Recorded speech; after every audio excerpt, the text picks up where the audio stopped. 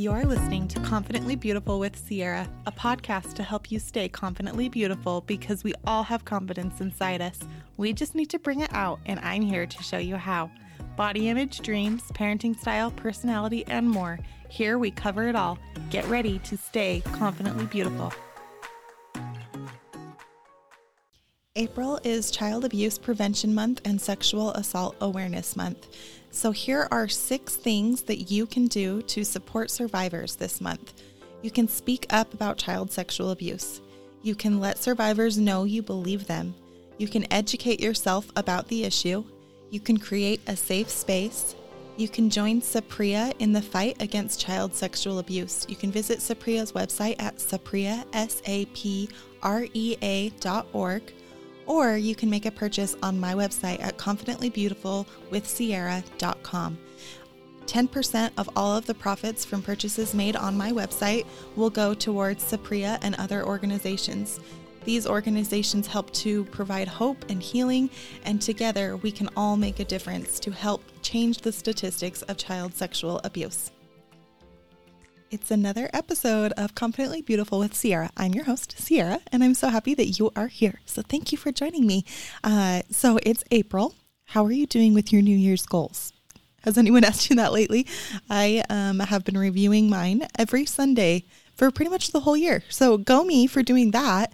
Am I doing all of my goals? I'm really trying this year. I'm really trying. That is one of my goal hacks, is to make sure you are looking at your goals regularly.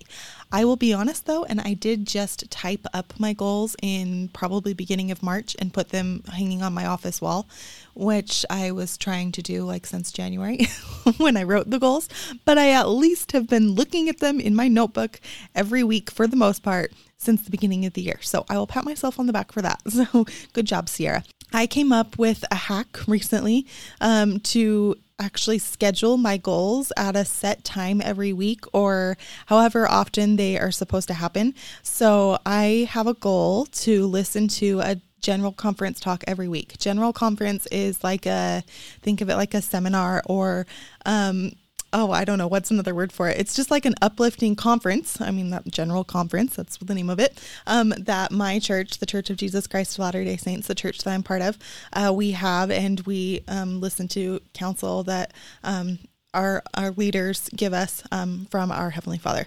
And so I have a goal to listen to a talk every week just to keep myself fresh. We have a conference every 6 months. So I have that goal. And so I actually went and I put it in my calendar for every Sunday at 2. I am going to put in my headphones and I'm going to listen to a talk. 2:00 on Sundays is usually a pretty calm time. I mean, there's not really a calm time at my house, but it's decently calm time on Sundays. So I figured that's a safe time. I just have the reminder in my phone, so it pops up on my watch and my calendar, so that I can remember to do that every week, because I noticed when I did that, I set those reminders up probably a few weeks ago, because I noticed that I was not achieving that goal, and it's because I just don't think about it. So I went ahead and I did that, and that is helping. I also went through, and one of my other goals is to have an individual date, like either just me or my husband and I will go with one kid at a time and have a date every quarter. And so I went and I've actually scheduled for the rest of the year all of the dates. So hopefully, fingers crossed, they can actually happen on the days that I scheduled them, and we can get that goal achieved, because so far we're doing really good. We've had our Q1 dates, and so we are on a roll. And so we are going to keep that going, because that's been really fun. Okay, so today for our podcast episode, I want to talk about perfectionism versus confidence. So a few nights ago, we were saying our family prayer, and my 6-year-old daughter said, "Thank you that none of us are perfect." That was all she said, just like a simple thank you that none of us are perfect. And then she went on with her prayer and started talking about something else. And I've just been thinking about that ever since, like how wise she is. Like, kids are just so smart.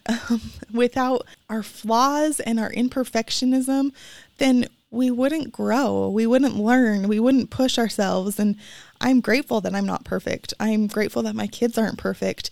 I think it gets a lot of pressure off us, like, because it's okay if we mess up because we aren't perfect. We're not supposed to be perfect.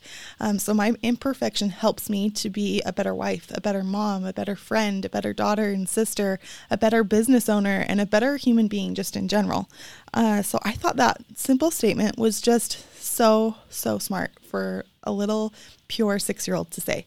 Confidence is not the absence of insecurities. Sometimes when we think of confidence, we just think, oh, that person they just have no insecurities. They have no worries. They are just confident. And confident people do question things. They do have concerns. They do feel fear and they are insecure at times, but they still learn. They learn anyway. They do it anyway. They love themselves anyway, even though they feel all of those, maybe they could be considered flaws or those negative things.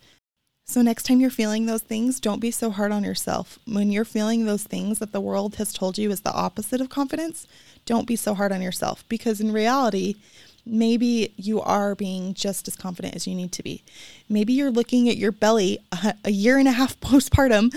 That's where I am, a year and a half postpartum, and you're looking at your belly and you're feeling insecure. Or maybe you're with that group of women you want so badly to be friends with.